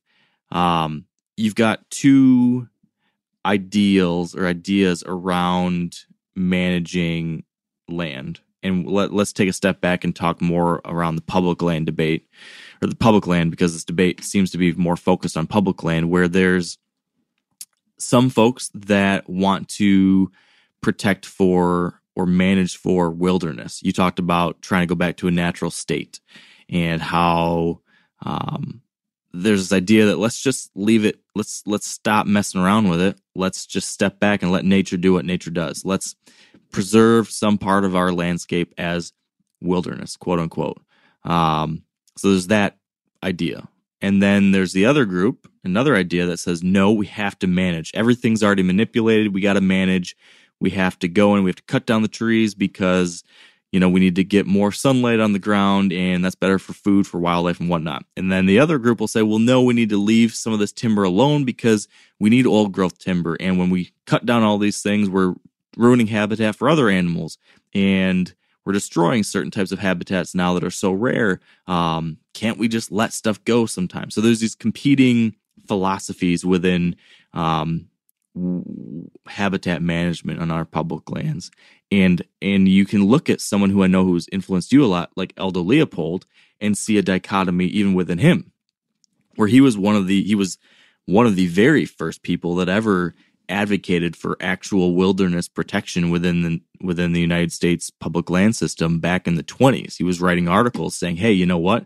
I understand we want to do all these different things, but there's some places we should leave untrammeled. We shouldn't put roads through. We shouldn't log. We shouldn't do this stuff.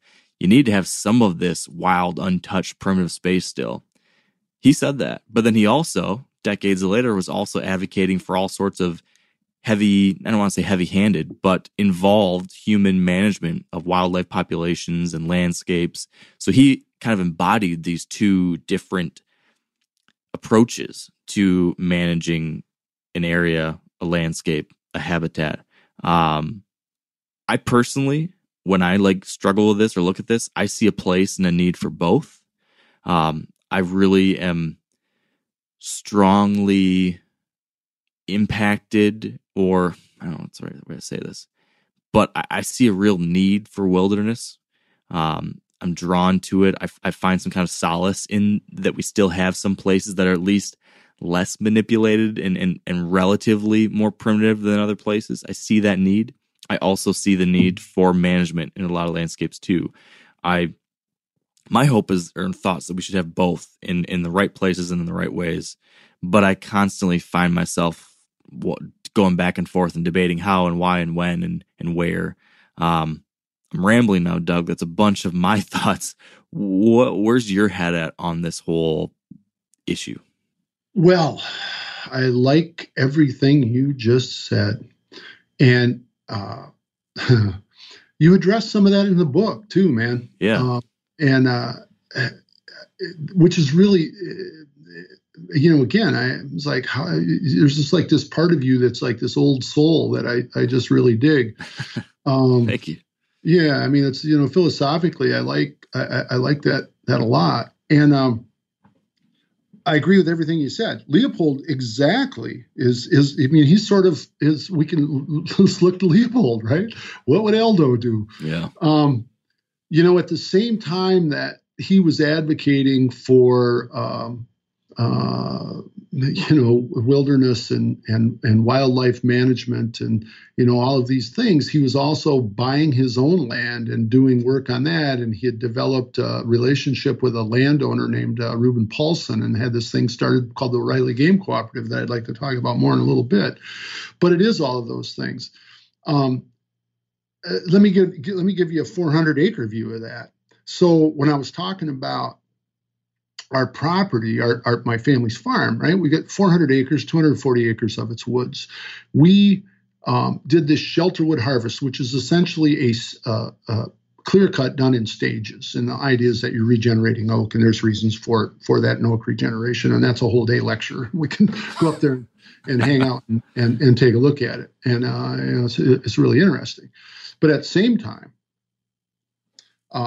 we've got some what we're calling legacy area on our farm where we're not going to cut those trees. If they fall over, they fall over. And if that tree was worth X amount of dollars, yeah, well, it's worth X amount of legacy and wildlife habitat. And, because a big hollow tree is wildlife habitat. And so that's one of the cool things, even in balancing and forestry, is you go through a timber harvest that I've been involved with, at least, and there'll be trees that has a big W on them. And every logger knows what that means. That's a wildlife tree. And yeah, that might be something that you just get out of the way to let more young straight trees that are going to be boards and cords, and we're going to make good timber out of that. Yeah, there's a place for all of it. I think that on public land, so to take that from a small perspective on private land, and then go to the public land, which you were talking about. Having spent time in the some of the national forests, Chequamegon National Forest and the Boundary Waters, and then of course that fabulous trip that you and I got to go on in the 40 River area of Alaska. If I guess this is where I'm at with that. The idea that there's wilderness out there, and maybe Steve has talked about this, and maybe if I'm stealing his ideas or somebody else's, that's because that's the most sincere form of flattery, right? Sure. Is that even if I can't ever get there, the idea that it's there is really important to me. I was talking with a guy who's selling these e-bikes the other day. And he's like, well, just think about the access that it provides. And I'm just like, yeah, I get it. I understand what you're saying. And boy, that'd be cool as hell for me to be able, because I can't hike like I used to be able to hike. Like I won't hike back to the top of Mount Adams and Jefferson, Washington, and the White Mountains. If I go to the top of Mount Washington out in the White Mountains again, if I go to the top of Mount Washington, I'll drive a damn car up there because you can do that. Yeah, maybe or a train. Or the train and run across the ridges. You can do that, but there's nothing like climbing up there yourself. Yeah. And I did that when I was a younger man, and I think I could probably get up there again. I'd have to stop a little more often, but I'll take a road trip with you and do that someday. There you go. And those are things that I got to do because people like Leopold and Roosevelt and whoever else you want to list as the great conservationists of our country, preserve them. And that kind of goes back to that. I got to do it. Somebody else should get to. And then even if I never make it back to the 40 Mile River area again, just knowing that is still there, is really important. So I think there's room for all of it. It's okay to have old growth trees and let some of them just go and have areas preserved. Preservation is a tough word sometimes, right? But let it go and see what nature does. Well, you also monitor it. Like if in these areas on the farm where we're letting the legacy areas, we're letting it go. That doesn't mean I'm letting invasive species go nuts in there. That's the kind of work that I'm doing on. But we're leaving them big old oaks in there and those big maples and just letting them have their, let them go into their natural end. So there again, it kind of goes back to that balance. It's easier with bigger acreage. Thousands and tens of thousands of hundreds of thousands of acres of public land. And then some of it is, well, why hasn't it been developed? Well, I mean, I think about like that 40 Mile River area. How the hell would you get there to do it, to quote unquote develop it? And then I realized, well, wait a minute, we were landing that short flight that I don't know whether you took that one or not, or if you remember, we flew in on those Super Cubs. It seemed like it took forever to get up there, but then when we were flying out, they flew us down to that little strip that was only 25 minutes away or 20 minutes away, and that was had been a mining area there. Right. I never did get to see that. I took the direct flight in and out. Oh, you did, man. Yeah. Well, weren't you lucky? Actually, I mean, I would have done that, although it was an interesting experience getting to fly in a Cessna back out of there because you were much higher up, and that was a whole, I still dream about that. That's something. But I think that when I speak with, so this is sort of, and then there's the in between, right? So how could you? I remember I had a landowner who was looking at doing some oak regeneration work on their property, and I took him up into what we call the big woods on our property. And I was like, and we're going to cut the rest of these trees next year. And they're like, how can you do that? It's like, well, you with a chainsaw, and they're like, no. What I mean is, how could you do this to this? These are magnificent trees, and I would just want to hold them. And so then I took them a little bit and keep them, So I took them a little further down to show them where some trees had fallen over. I mean, eventually they are all going to die. A red oak tree can live to be, I don't know, somebody will correct me if I'm wrong, 250, 300 years old. But they aren't all going to live to be that old. And the economic peak for them is somewhere between 100 and 125. So we left some and we took a bunch, and we're regenerating. So 100 years from now, hopefully there'll be those trees there again on a heavily manipulated landscape. It's already a manipulated landscape by mankind. And, you look at a small property and it's like, well, we don't want to do any of that here. Totally understand, because you've only got 10 acres of that kind of woods or 15 acres of that kind of woods. So what's the best thing that you can do for that property based on all of or that little chunk of woods based on all of these thoughts that might be in your head? One of the interesting things that, at least it was interesting to me, that when we did our first level of the shelter wood, which is you take out about 60% of the oaks that are in there, and then we took out the other species that we didn't want to regenerate, and we held them back through herbicide applications and some other things. Red-headed woodpeckers moved in there, and it was for the 5 years before we did the second, it was like this haven for red-headed woodpeckers, and it was just remarkable to see these giant, tall oaks that had grown tall and straight because there had been so many of them. They all went to the sunlight, and these red-headed woodpeckers flying amongst them.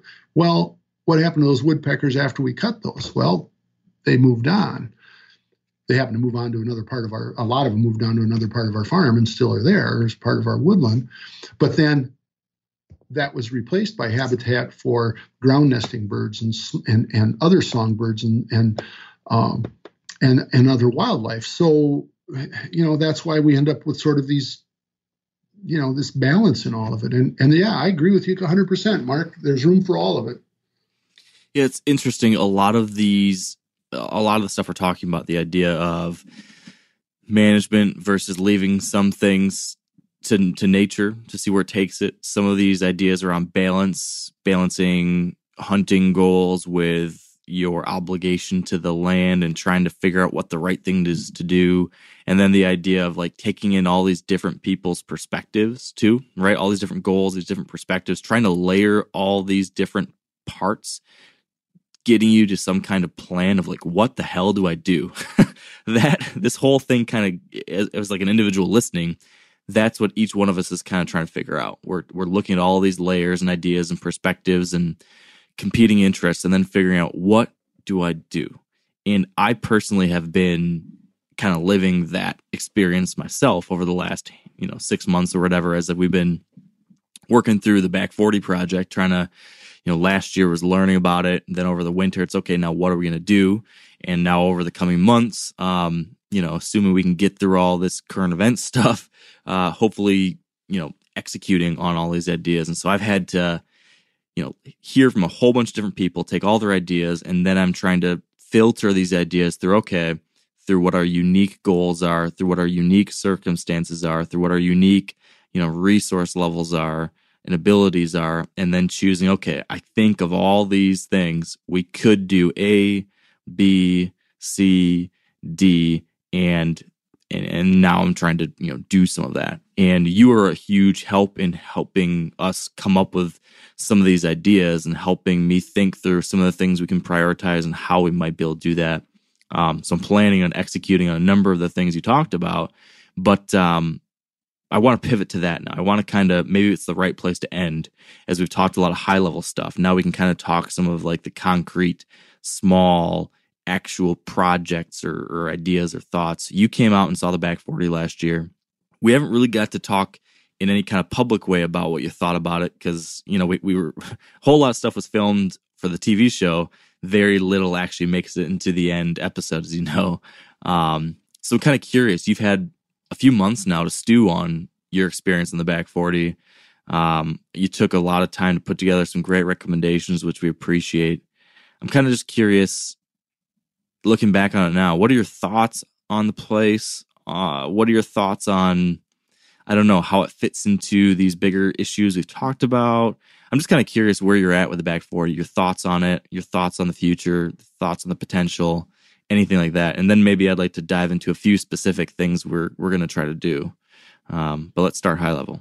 Yeah. Well, the first thing I would say is that you spent, I mean, I know I'm kissing your butt here a little bit, but this is a real compliment. You found a hell of a nice piece of property. I mean, if I was out looking for a property for a landowner, you know, for someone who's interested in buying land, I mean, and I didn't look around in that area, but it was clear to me that you did in our conversation. I was like, wow, this is a really nice mixed property. Not as much woods as some people would like, but when you look at it from 5,000 feet in that area, it's not like there's huge wooded areas. And so you've got a really nice mix of things there on that property. And so that's the first compliment. The next one is, you have been thinking about this a lot in the last few months. I mean, I don't know. I was over there in October. Yep. And and I mean, I don't have it right here in front of me because my other laptop crashed and I didn't have I forgot to print it out. But I do have my notes here. But I think I gave you 7 pages. A lot of stuff. Of thoughts and ideas and questions and all of that. And it wasn't like you should do this. It's here's something to think about. Yeah. Right. And that was really because I looked at this when you guys had me come over there, and let's see what we spent. What was that over there for? 3 days? Yeah, well, parts like of 3, 2 full days or parts of 3 days, whatever. A couple days over, a couple days there. I drove over, then we got there that first afternoon. Then we had that lovely weather, which I actually was a little disappointed. I'll be honest, I was a little disappointed that there wasn't more of us sitting in the rain. I know, got cut. That was actually a fun. I'm glad it happened though, because we got to just sit and talk for a while, which is nice. Well, and you proved to me this guy knows how to figure out how deer travel. I mean, I was like, every spot I looked at, like, okay, well, you've got to stand. Oh, you got to stand over there. Oh, okay, you got to stand. I mean, it's just like I would put one over there. I really didn't have any of that. I was like, wow, Mark Kenyon really does know deer hunting. I try.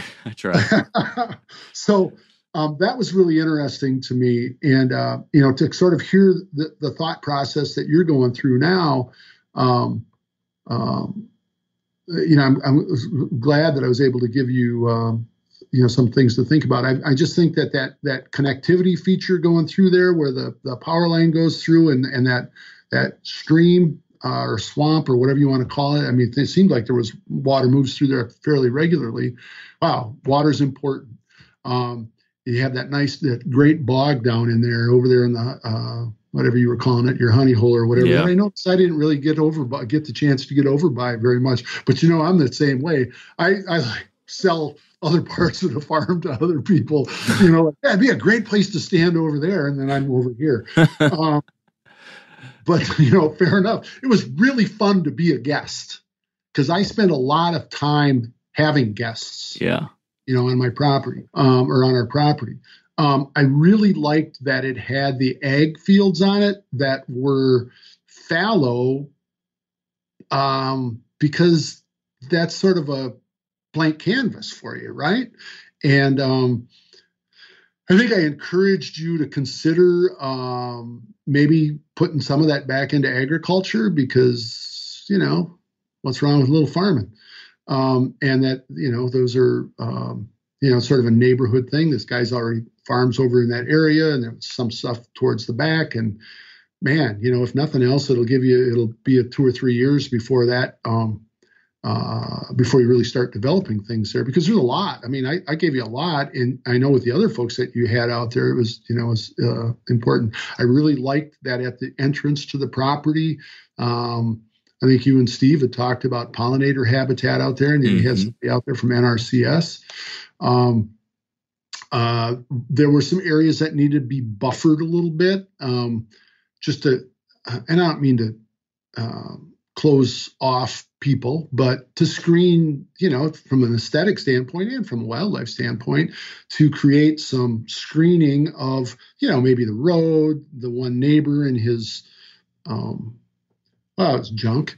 And then not be able to necessarily see his, his house and all that kind of thing. I thought that was, I think that's one of the first opportunities. And I know we talked about that during the winter, is the opportunity to plant some trees. And then it really becomes a question of, well, where do you plant those trees? You do have invasive species control, invasive management. You're not going to get rid of them all.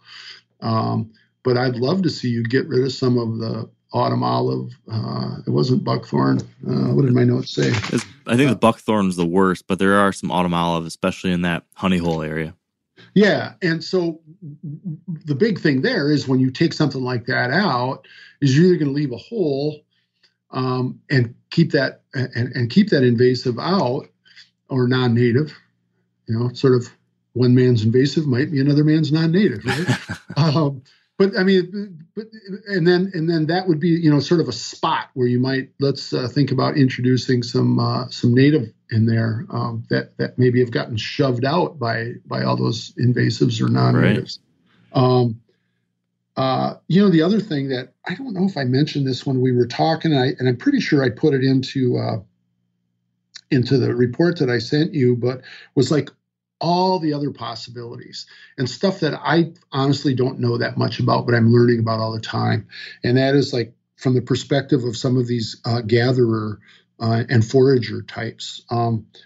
There's a woman out in Maine named Jen Roselle who I follow her on Instagram and have kind of, I've chatted with her a bunch, and I'd love to get her perspective on this, because I mean, she's like living off the land, and yeah, she hunts and everything too, but it's all of these other things that you and I might just look at from the standpoint of, it's just, well, what is that? And I mean, she sees the benefit of it, and where our perspective might be, well, that's a problem. I think she says something like, end the war on weeds.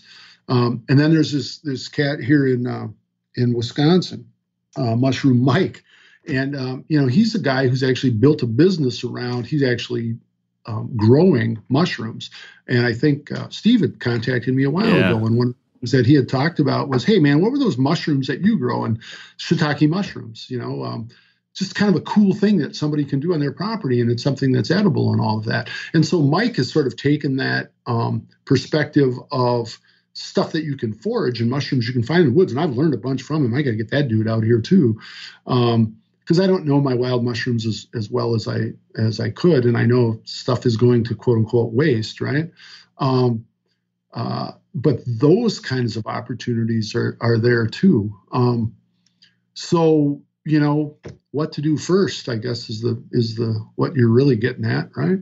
Well, that's the trick is what to do first and what to fit into the small time we have. But I before I forget, I got to dig in a little bit more on the mushroom thing, because that is something we want to try. It's kind of a fun little thing.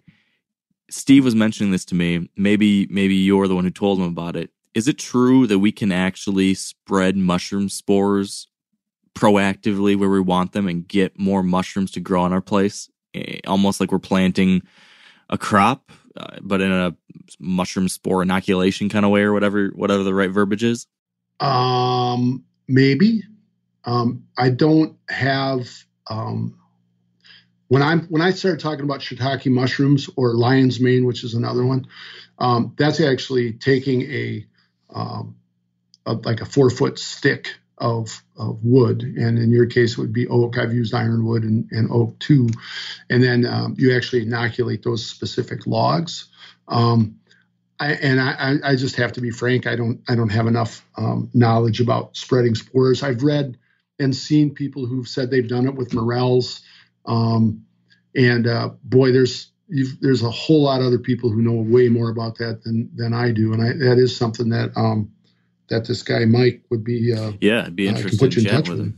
It's something we kind of want to just give a shot as a fun little different way to get some different types of food from the place, Well, right, and then the other ones that I had mentioned to Steve, he texted me when he must have been talking to you or Ben at that time, because it's like random. He's just like randomly texts me questions. It was never how you doing.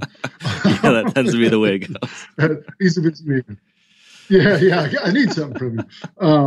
But I love those. I love those. I love it when he reaches out to me like that. But I was talking about also, like they're near your entry, sort of traditional farmstead kind of stuff, like starting an asparagus patch, which doesn't take much. It's a little bit of Jimmy dicking around, but it's not that much. Or planting berry varieties that are still going to provide, cover and all of those sort of things. But, planting some berry bushes because you've got all that edge, right? There's so much edge between the property, within the property, those wind or the field rows, and there's rocks and all the trees and stuff, and you got stands in them and all that. But though, and so those are the kinds of things too that could be a part of that, right? So that you're planting stuff that is forageable, over time. Our rhubarb, it sounds crazy, but rhubarb is another one we plant. We have a rhubarb patch out at the farm, and it's just sort of, there wasn't any, for a long time, and it's just sort of one of those things that you put it in the ground, it kind of takes care of itself, and if you don't harvest it all or whatever, it doesn't matter. I mean, it just does what it does. And wild asparagus, grows in the ditches and stuff. Well, why not, have some there near the entry that, you pull in, because you've got that cool little spot where you pull in. And I know we talked about a building and, a bunch of other things too. But stuff that'd be handy right there. So, that would be one. The spore thing, I'll have to, I'll make a note of that and see if I can hook you up with somebody that has more knowledge of it. Well, I've kept you longer than I expected, Doug. So sorry about that. I know you got stuff to do. Could you give us just a real little bit of insight into the tree planting thing, though? Because that's one of the first things that I want to do, and especially use your help to do it. I feel like there's this idea that you have to plant, that you can only plant these little itty bitty seedlings, and it's going to take 10 years before you get anything out of it. But you shared with me the fact that, there are some kinds of ways you can get park grade trees, and with some equipment, you can actually get some bigger plants out in the landscape to do some of the things you talked about, creating structure, creating screening cover. Can you give me like the really quick overview on that? Because that's something that when you get out here, hopefully, we're going to dive a lot into. So I kind of want to set the stage. Yeah. So one of the things that the property was lacking, if that's the right word, is evergreen cover. And man, I think it's vital for all kinds of wildlife, because that evergreen cover gives deer a place to bed. It's thermal cover and all that sort of thing. I'll say a couple of things. You can buy generally, and of course I've been in this business for a long time, you can buy what are called park grade trees, which are not ones that anybody's going to plant in their front yard and go, that's a specimen, right? That's the perfect specimen of that. But when trees get planted in these plantations, they, some of them get misformed and they just aren't necessarily the specimen tree. You can generally buy those at a discounted rate. I know you had talked about Arborvitae, northern white cedar, which I think I sent you some notes about what my concern is with them. I mean, they're great cover. They grow quick. They'll go in the ground, but the deer also really like to eat them, and you can really see that as a problem. But that would be one. I like to tend towards the natives. White pine is a great one. And I was telling you earlier about those trees that I planted with my daughter. That was just, she's getting her master's degree 5 years. And so she was a senior in high school, and we planted 18-inch seedlings, and we cut 6.5, 7-foot white pines this year for our Christmas trees. So they do grow fast, but a mix of that would be a great opportunity. And so those trees will be balled and burlapped. And you and I had kind of identified a couple of spots where You've got like an exposure. You can almost open it up. There would be like a southwest exposure, and those evergreen trees would create this windbreak and thermal cover for deer and other animals to go in there and bed. And I'll tell you, man, that's also a great place to find sheds because that's where they go and hole up in the wintertime. So if I know you were working on that, and I hope that we get the chance to plant trees because, both big and small. I mean, that might be a good way of looking at that, right? Is let's get some 5 and 6 foot park grade, pine, spruce, and arborvitaes or cedars.